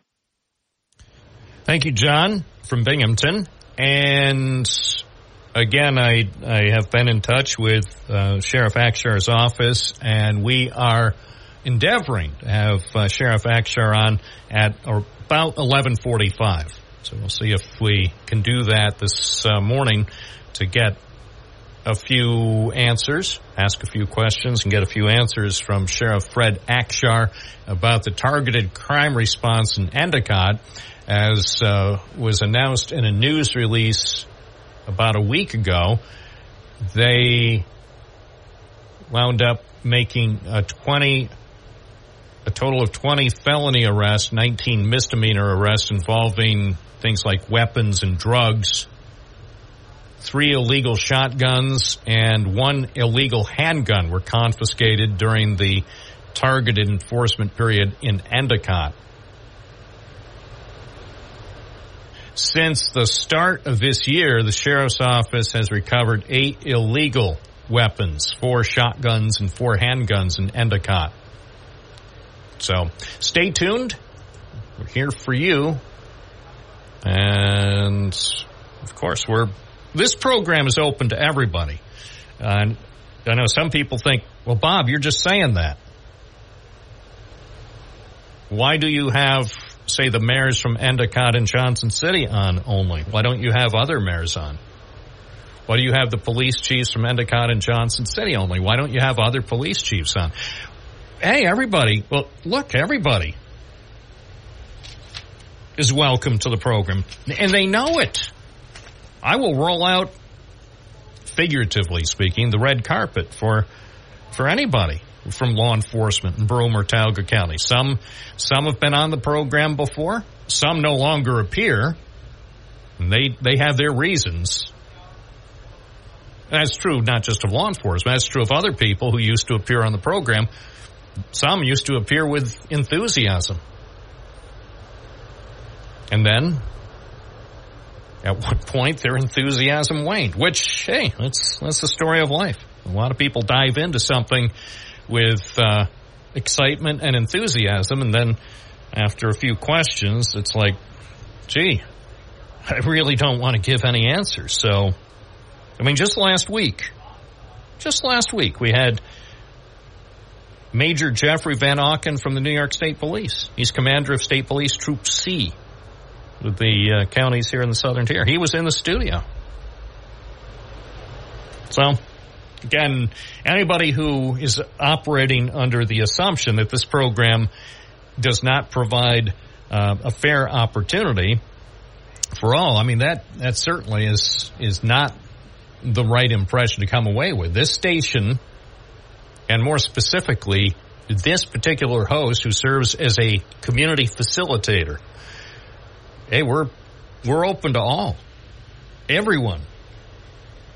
But I mean, pretty much literally everyone. I know somebody will say, well, what if so-and-so wants to come on the program and come up with like the most bizarre choice for a name. And so you could probably find someone somewhere in Broome or Tioga County who would not be welcome on this program. I can't imagine who that person would be. I really can't, but so I'll say virtually everyone is welcome on this program because we're friends. I am a friend to all. I want everyone to succeed. I want everyone to do better. I want everyone to have the best day ever. Bob Joseph, live on WNBF. From the Galt Auto Studios, this is WNBF News Radio AM 1290. Also available at 92.1 FM. We're still saving the Southern Tier money at Galt Toyota. First is Binghamton, News Radio 1290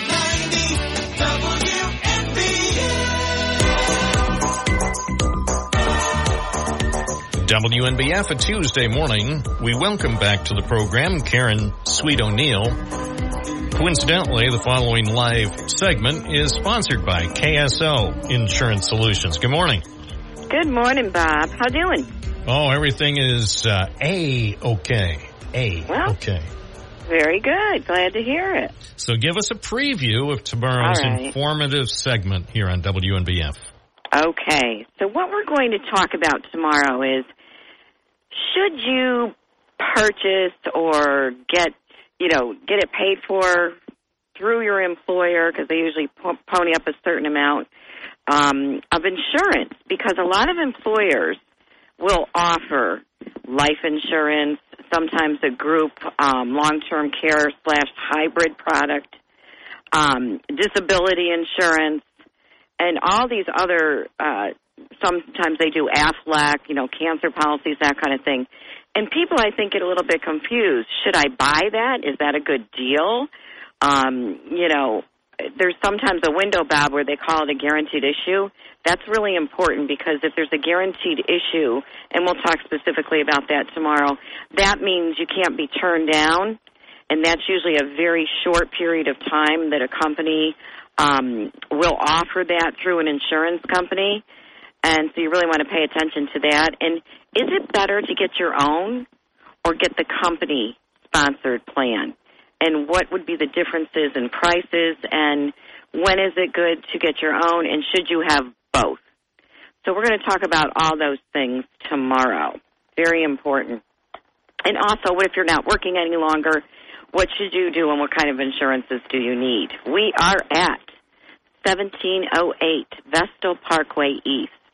And that's up above Plato's Closet and Style Encore, up above the old Howard's Florist, for some people that knew that. And you drive right up to us. We're one level. You can reach us several ways for an appointment. You can simply call 607-772-4898. You can also Google us at KSO Insurance. All our contact information comes up, including our website. Or if you miss the phone number, go to a phone book. We have a big display ad under insurance in the yellow pages.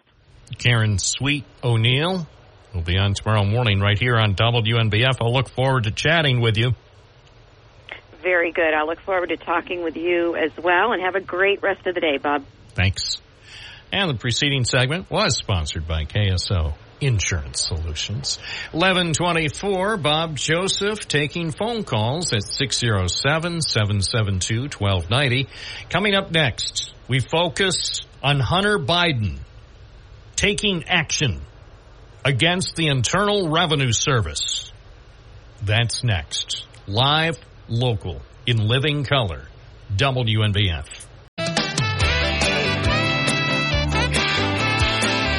News Radio 1290 WNBF. Bob Joseph. Let me tell you how it will be.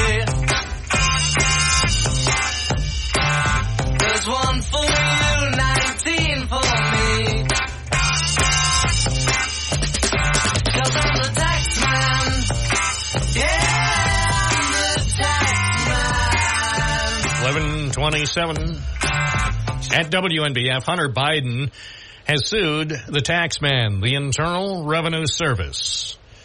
Mr. Biden claims 2 agents publicly alleging tax probe interference wrongly shared his personal information, a case that comes amid escalating legal and political struggles as the big game looms, the big game, 2024 election. According to the Associated Press, the agents targeted and sought to embarrass Mr. Biden with the sharing of confidential tax information in interviews and testimony before Congress. It's according to the suit. His lawyers argue whistleblower protections don't apply, but a lawyer for one agent said any confidential information release came under whistleblower authorization and called the suit a frivolous smear. Sounds like the name of a new rock group that's going to have its first performance at the arena on Halloween. Frivolous Smear. Opening act, Bob Dillman. The lawsuit marks the latest legal pushback from Hunter Biden as a long-running federal investigation into him unfolds against a sharply political backdrop. That includes an impeachment inquiry aimed at his dad, the man from Scranton, Joe Biden, seeking to tie him to his son's business dealings. According to the suit, Mr. Biden is the son of the President of the United States. He has all the same responsibilities as any other American citizen, and the IRS can and should make certain that he abides by those responsibilities, as in pay your taxes. Similarly, Mr. Biden has no fewer or lesser rights than any other American citizen, and no government agency or government agent has free rein to violate his rights simply because of who he is or because of who his dad is. Suit says the IRS hasn't done enough to halt the airing of his personal information. I saw there is a guy, he shows up on the 60 Minutes show on TV. He's talking about Hunter Biden. He's an IRS guy. You can't be blabbing. Can't be blabbing about a case, an unresolved legal case on TV on the 60 Minutes show. The IRS declined to comment. Well, of course the IRS did. I would expect nothing less. I mean, what can they do? What can they say? As they pointed out, there's pending litigation, so when litigation is pending, by all means, do not comment. Any attorney will say, hey, I've got litigation pending. Yeah, that'd be a good time to put out a press release. No, don't. Ixnay on the press release. No. Yeah, but the people from AP want a statement. We can't give them a statement. We know that they're obligated to request a statement. And they also know that we're not likely to give a statement because of pending litigation. So the reporters do what they need to do, and then the IRS does what it needs to do because of litigation that probably won't be over for a long time. So anyway, good for Hunter Biden. You know, think about, say, if it was you or your son or daughter or sibling or mom or dad. What if they were on 60 Minutes, the 60 Minutes show, talking about your tax deal? I mean, come on. What kind of country allows that? No country allows that. I don't believe. It'd be strange. A country that allows that? So we'll see where that goes. I mean, just because he filed suit doesn't mean he's going to get anywhere. Because after all, it is the federal government. But I think it's a very interesting case. 11:32 at WNBF, WNBF.com. What else is going on in the wide world of news? Oh, we did do an update for those who were curious about the local restaurant scene. Social on State. The restaurant Social on State, which has actually been open for close to a decade, doesn't seem possible, but Social on State launched its operations in June 2014. Well, Social on State is closed at this time. It has suspended operations. Business stopped operating for the time being. That was a little over a week ago. It's on 201 State Street. And the sign at the entrance to the restaurant says business will be closed until further notice. If you want more information about what's going on over there, check out our website, WNBF.com. A website that provides local news. Look at all that local news. We mentioned the gunfire that erupted outside a Binghamton birthday party for a 2-year-old girl. So there's a story. And then also the latest on an AK-47 assault rifle being seized on Binghamton's north side in a neighborhood that's been plagued by guns and drugs. And also this story about the latest on Social on State. So check out our website, WNBF.com. And more stories coming at you today. Remember, WNBF.com is available at any time, 24/7, to provide you with information. 607-772-1290. I'm Bob Joseph, live at 92.1 FM, 1290 AM, streaming at WNBF.com.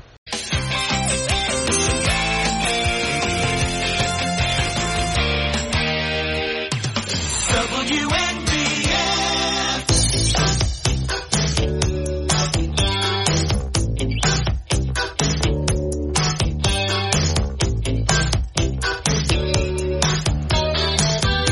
1138 WNBF.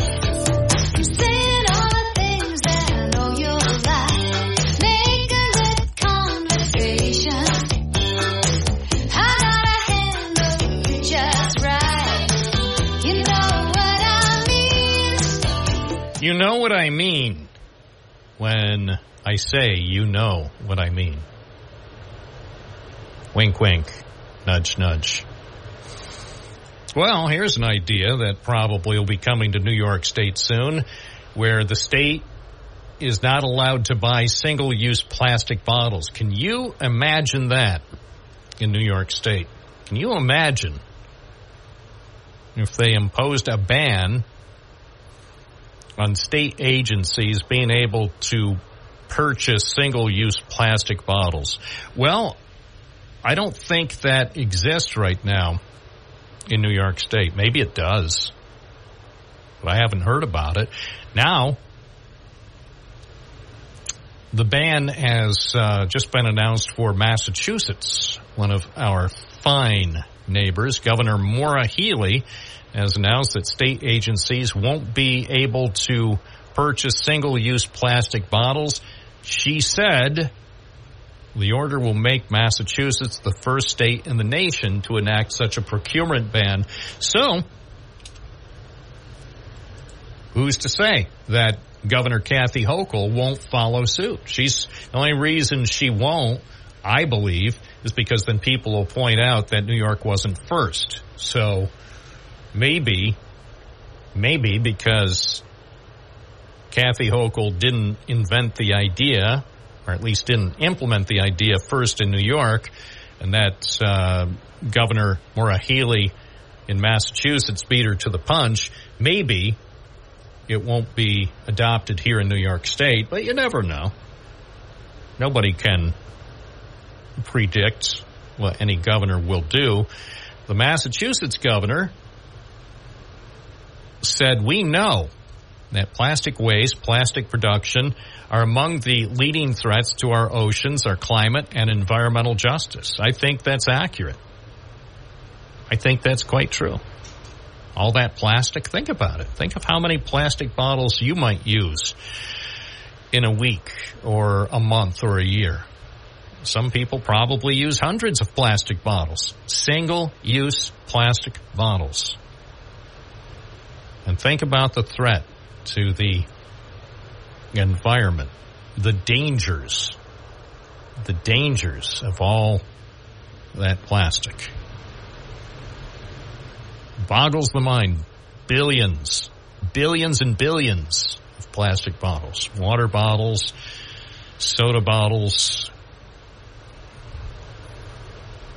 iced tea bottles. The governor's announcement came just one day after thousands of climate activists and protesters marched in New York City to demand the Biden administration move the United States away from the use of fossil fuels. This story on WBUR.org.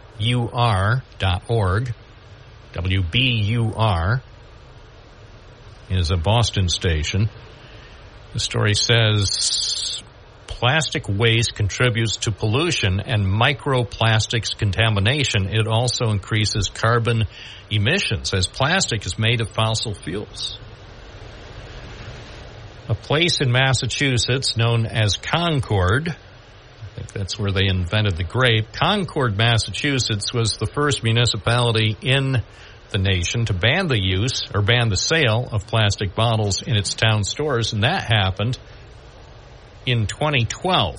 So it happened more than a decade ago. Now, several other towns and cities in Massachusetts have adopted similar bans. Well, they could do that here in Binghamton, right? Binghamton City Council supporting an environmental cause. Can you imagine if Binghamton City Council would ban the sale of plastic bottles? That would get Binghamton some attention. The order by Massachusetts Governor Healey wouldn't go as far as the town bans, but it would instead prohibit state agencies from purchasing single-use plastic bottles. So it sounds like at least it's a step in the right direction. Stop all this waste of plastic. Probably zillions and zillions of plastic bottles going straight to the landfill. What a waste. 11:43 WNBF. Let's go back to the phones. Hi, WNBF. You're on the air. What's your first name? I'm the cub reporter from the west side of Binghamton. My name is Ron. Hi, Ron. What's going on?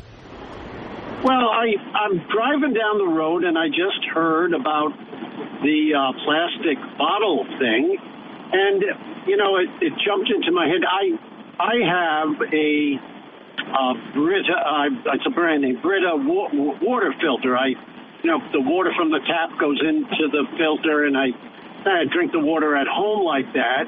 And, we used to, way back, drink water from a tap or find a source of water. Now everyone has to drink fancy waters from plastic bottles. Yeah, hang on. Hold that thought. Hold that thought. Hi, WNBF. Your call is important to me. I'm Bob Joseph. Who's on the line?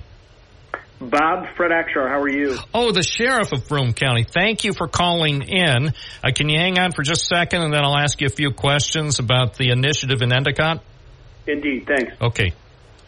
Just wanted to make sure we didn't lose Sheriff Akshar. Okay, Ron. We'll be talking with the sheriff in just a moment, but wrapping up your point about the bottles? Yeah, the point is, if you would have told us, Bob, if we could have invested 50 years ago in water, we would have laughed. We're going to sell water to people, which is, free. And this is the mess we've gotten into now. And, everyone has to drink a fancy water. And, and that's where all this plastic is coming from. So, folks, drink from your garden hose or put it through your Brita filter and make it brief. Save the planet. All right. Thank you, Ron. Or why not drink delicious milk and support New York's dairy farmers? It's 11:45. We're joined now live by Broome County Sheriff Fred Akshar. So about a week ago, you announced the results of a targeted crime response in Endicott. There have been a lot of gun and drug-related incidents in the village this year. I wanted to get you on the program today to respond to what Mayor Linda Jackson told us last hour. She said that the initiative by the Sheriff's Office was not communicated to the Endicott Police before it started. Boy, if I ever thought that Mayor Jackson lived under a rock, I think this is a perfect example of that being evidence that, in fact, she does. My relationship with Chief Gary has never been stronger. Chief Gary and I communicate on a regular basis. And as a matter of fact, some of the initiatives that we conducted over the period of 30 days was in conjunction and concert with the Endicott Police Department, as I said during my interview with WBNG. So I'm not sure where she has arrived at that suggestion or that statement, but I would suggest to the mayor that she maybe brush up on her facts before she comes on your show and speaks to your listeners. So this initiative, the targeted crime response in the village, was communicated to the village police chief, Patrick Gary, before it started? Yes, and again, I communicate on a regular basis with not only Chief Gary, but with all of the police chiefs. And at the end of the day, Bob, my responsibility is to the people of Broome County. And when there's a matter of public safety, the people should understand and know that as their sheriff, I am going to respond accordingly and address public safety related issues as they arise. Look no further than the details of the targeted response in the village. I mean, I think the numbers speak for themselves. And, we in this community have really a great relationship amongst the police departments and the office of the sheriff. We continuously work together to address public safety related matters because that's what the people expect. And frankly, if the mayor wanted to help address public safety matters, she would make more investments in the police department. She would allow the police chief to hire more police officers to put them on the streets rather than cast blame and suggest that the office of the sheriff and the chief weren't communicating effectively. Is this targeted crime response in Endicott over for now? I think any time that there are public safety related matters and people are calling the office of the sheriff and expressing their concerns, the people should know that we will continue to address those needs as they arise. I don't have any plans to do additional details as we speak on the phone today. But if that need arises, then the chief and I will be in communication with one another. We will work together to address the public safety needs, regardless of where they're happening. And you know what? I know that if I were having an issue in Endwell and I needed the help, I could call Chief Gary, ask him for help, and he would provide that assistance. So again, I think probably the mayor is just struggling with her own situations that she has and looking to cast blame, and that's fine. Certainly she's entitled to do that, but I suggest she come from underneath the rock that she's living and maybe arm herself with some facts prior to suggesting to the community what is happening. Is the sheriff's office launching any other targeted crime response operations similar to what happened earlier this summer in Endicott? What we continue to do, Bob, is to really look at the data, and we are on a regular basis poring over data that the office of the sheriff has, and readjusting our priorities based on what is happening out in the community. So, as things pop up, we will continue to address those issues because at the end of the day, that's what the people expect of their sheriff. And I'm not going to apologize to Mayor Jackson for the good work that the police department, the office of the sheriff, are doing on a daily basis. I'm just not going to do that. And I'll tell you why I'm not going to do that. Because since we conducted this joint operation I can't tell you the amount of phone calls, emails, and other correspondence that we've received from the public thanking us for the work that we did in Endicott in a short period of time. And, maybe Linda Jackson ought to, again, crawl from the rock that she's sleeping underneath and, start to address some of these issues herself. And she'd understand the importance of these issues. She'd understand that the people that she is supposed to be representing want to see results. And that is just the truth of the matter. Would Binghamton Police Chief Joseph Sikorsky want you to do this type of operation in the city? Because we've had some serious incidents involving guns and drugs over the last several weeks here. Chief Sikorsky and I have a remarkable relationship, as is evidenced in the work that the Special Investigations Unit Task Force does on a daily basis. So I would argue that we're already doing that on a daily basis. We have our members working together, and they are addressing issues from quality of life issues to homicide investigations, to gun investigations, narcotics investigations. It happens on a daily basis. And, I think Chief Sikorsky would say the same thing I'm saying. We are proud of the work that our membership are doing on a daily basis. Do you have a targeted operation underway right at this moment in Binghamton? I saw a couple of your special unit officers at work over on the west side yesterday afternoon. Is that part of a targeted operation? No.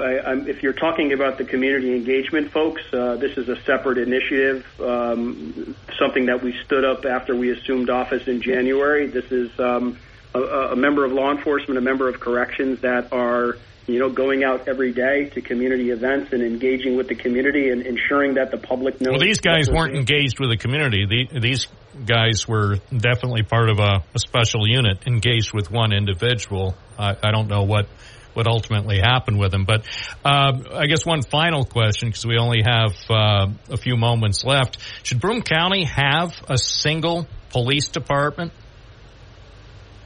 I think that's up to the people. I mean, I think what we have in Broome County is working. I think everyone is doing their best within their respective jurisdictions to provide the best service that they possibly can. And, we are all helping each other out as we do on a regular basis. So,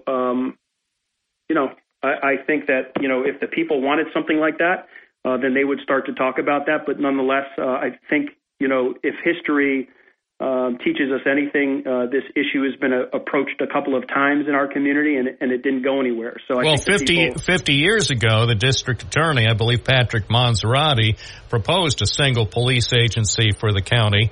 And you're right, it didn't go anywhere. Here we are, though, 2023. Crime is still a serious issue. Do you, as sheriff, believe that a single police agency might be more efficient and might work better in addressing things like guns and drugs on Broome County streets? I'm certainly not there as we speak on the phone today, but I would suggest that any partnership or program that enhances public safety and benefits the residents, should certainly be explored and supported by all. So that's where I am. I'm going to continue as the Broome County Sheriff to respond to people's public safety needs. I'm going to continue to work with my partners in law enforcement to address public safety related matters. And I'm certainly not going to let people like Linda Jackson get in my way of doing that. Would you be interested in being the chief of a Broome County police agency, a single county-wide agency? I have to give it to you, Bob. You have a knack for asking the same question many different ways. My answer is the same. I am not focused on that issue. I'm focused on being the best sheriff I can. I'm focused on continuing to work with my partners in law enforcement and public safety to make sure Broome County is the safest it can possibly be. Are you going to be announcing any new initiatives in the next few weeks? We are, and when we're prepared to do that, I will certainly invite you to the press conference. I will say that the next one we're announcing has to do with the correctional facility. So look forward to talking to you about that in the coming weeks. Well, we also, of course, will extend our invitation for you to come back in the studio to talk about law enforcement issues. love to be there, and I'll speak to Manny about it, and we'll set it up. Thank you, Broome County Sheriff Fred Akshar, live on News Radio WNBF with some law enforcement concerns in Endicott and all of the communities across Broome County. And we'll continue our discussion about public safety throughout the week right here on Binghamton Now. I'm Bob Joseph. Thank you for joining me today. Tune in tomorrow. We'll have a few more questions and certainly a few more guests right here on WNBF. This is News Radio 1290 AM, WNBF Binghamton. Now on 92.1 FM, W221 EJ Binghamton.